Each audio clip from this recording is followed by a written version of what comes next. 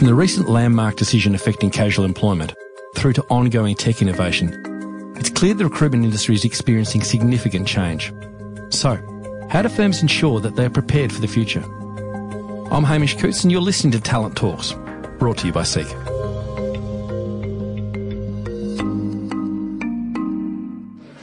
And we're coming to you with Talent Talks from the RCSA Conference 2018 from the Sunshine Coast, and another guest who needs no introduction, but I'll give him one, who's been kind enough to swing by and have a chat to me. Good afternoon, Ross Clennett. Hi, Hamish. What are some of the key discussion points that you've heard, whether or not be keynote speakers, but also in some of the discussions? You know a lot of people in this industry. What's on people's minds as you move around? What are they talking about? Well, I think the most recent decision with respect to WorkPack and about the, shall we say, reclassification of what was a casual employee to be a permanent employee. And so that's sent some shudders through the industry, particularly those companies that have big contractor and casual workforces. So what does that mean for the future? I think the second one is the classic of where does technology fit? Yep. And what human skills do we need to ensure that we are not just continuing to be relevant, but are more relevant going forward as an industry. And what's your personal viewpoint on that relevancy? For a recruiter, how do you maintain and even build on that relevancy in the face of technology and AI and the range of different things that are starting to shape the landscape? Well, the first step is to be curious, be interested, understand what's going on around you, attend conferences like this, listen to podcasts, read books, make up your own mind about what's relevant by the influences that you've had from all of those areas. Don't just take one person's point of view. And I think that's one of the great things about this conference is there's many different points of view, whether they're at the front of the room or whether they're with the people that you're talking to in the breaks. So you've got a really, really keen interest in supporting and helping to develop the smaller recruitment firms that are out there. What are some of the key challenges that those owners, business owners of smaller recruitment firms face at the moment? There's really one challenge, and every other challenge sort of flows from that. Right. And that's the challenge of the owner balancing their time between working in the business as the chief fee generator, business developer, leader of people, and also working on the business. So being the responsible business owner and looking after things like insurances and leases and making sure people are paid, looking after the long-term health of their company, coming to conferences like this, informing themselves about issues, attending RCSA events. So that balance is always the biggest issue, and everything flows from that. Do you have an idea of the balance? I mean, I don't want you to put it into a percentage, etc., but perhaps it's a different scale depending upon the I guess the tenure of a business. Is that a fair comment? Probably more so the number of employees, Hamish, more so than the tenure. Because, I mean, just to use a very simple example, if you've got 2 employees, then you're not going to spend a whole day with each employee every other day. Like, that's not going to be a good use of your time. So you've got a bit more time to spend on the business. But at that point, you know, maybe those 2 employees aren't covering their costs. So maybe there's more pressure for you as the owner to be fee generating. And when you get to, say, 12 people, you really do need to be spending time with those people because you've invested in developing them. You don't want them being picked off by another agency.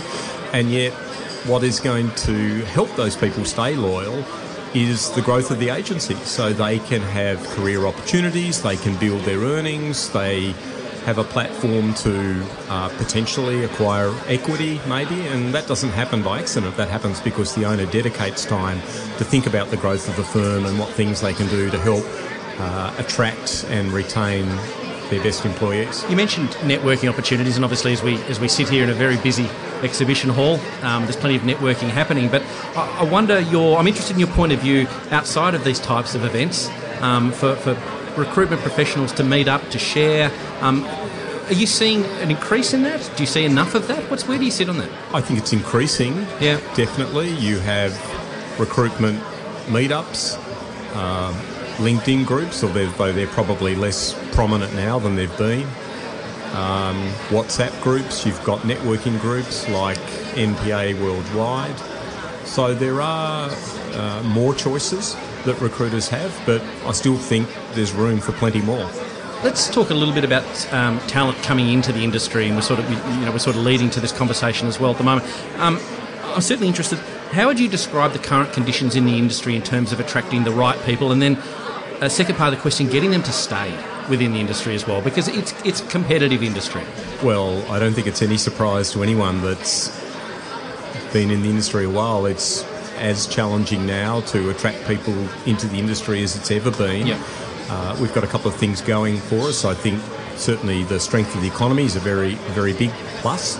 So the recruitment sector is doing very well financially. So that obviously creates a platform that means good salaries can be paid, good bonuses and commissions can be offered to attract people. Firms are growing, which means there's career opportunities. But of course, the talent that we aspire to attract is also the talent that other industries and organisations aspire to attract. And of course, if you're a big, prominent, sexy brand, we don't have too many of those in the recruitment industry. We don't receive the prominence in the media that, the Facebooks of this world or Googles of this world or Ubers of this world attract. So, we're continually trying to sell the industry where many of the players in the industry are just not names that the common person in the street would recognise. In terms of attracting the right talent, if you were out in market looking for a recruitment consultant to come into a business now, what are some of the key attributes that you'd want to have somebody that would make a successful recruitment consultant? What do you look for?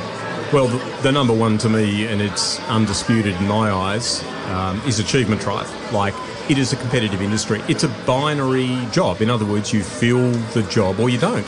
Like, there's no halfway point. If you fill the job, you receive the whole fee. And if you don't fill the job, you get nothing. And it's got to hurt to not fill the job, and it's got to be thrilling to fill the job. Yep. And if that's what you get, and that's what I got, and that's how I stayed, because I played a lot of competitive cricket and I loved the thrill of winning, and obviously disappointment in losing wasn't something that I wanted, but it fueled my desire to win next time. And so when I joined the recruitment sector 29 years ago, I was surprised and delighted to discover that thrill I had in the cricket field could be replicated when I was working, that I would win, hopefully far more often than I would lose, but the losses would give me the motivation to come back tomorrow and do better and win next time. So that to me is absolutely the number one. And if you do not have achievement drive, you can't have it trained into you. Like, you can't teach or coach a turkey to fly. It's like you've either got that or you haven't. And in terms of leaders in the recruitment industry, what are some of the the key facets that you look in someone to be a successful leader within the recruitment industry? Well, to me, the most important thing is optimism. Yep. Like, it's easy to get disheartened or disappointed in recruitment because, of course, you're not going to win every time. And the most effective leader is the person who's grounded in their reality in terms of assessing what's going on with the client, with the job, with the candidate, with the team, but also very optimistic about, we can do this, we can turn it around, we can fill the job, we can replace the job. Like that mindset is very, very important. And again, optimism is not something you can train into someone. Yeah. People are either optimistic or they're not. And in my view, I've never seen a pessimist succeed in agency recruitment.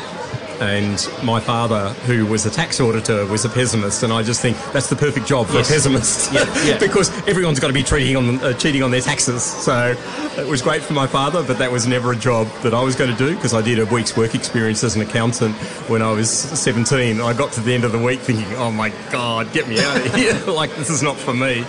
But 17 is a good age to work out that that's not something you wanted to do. Exactly, Hamish, and that I was forever grateful for that week of work experience, because I could have wasted a whole university degree doing accounting or commerce and then started a job and realised that I was never, ever going to be successful or enjoy it.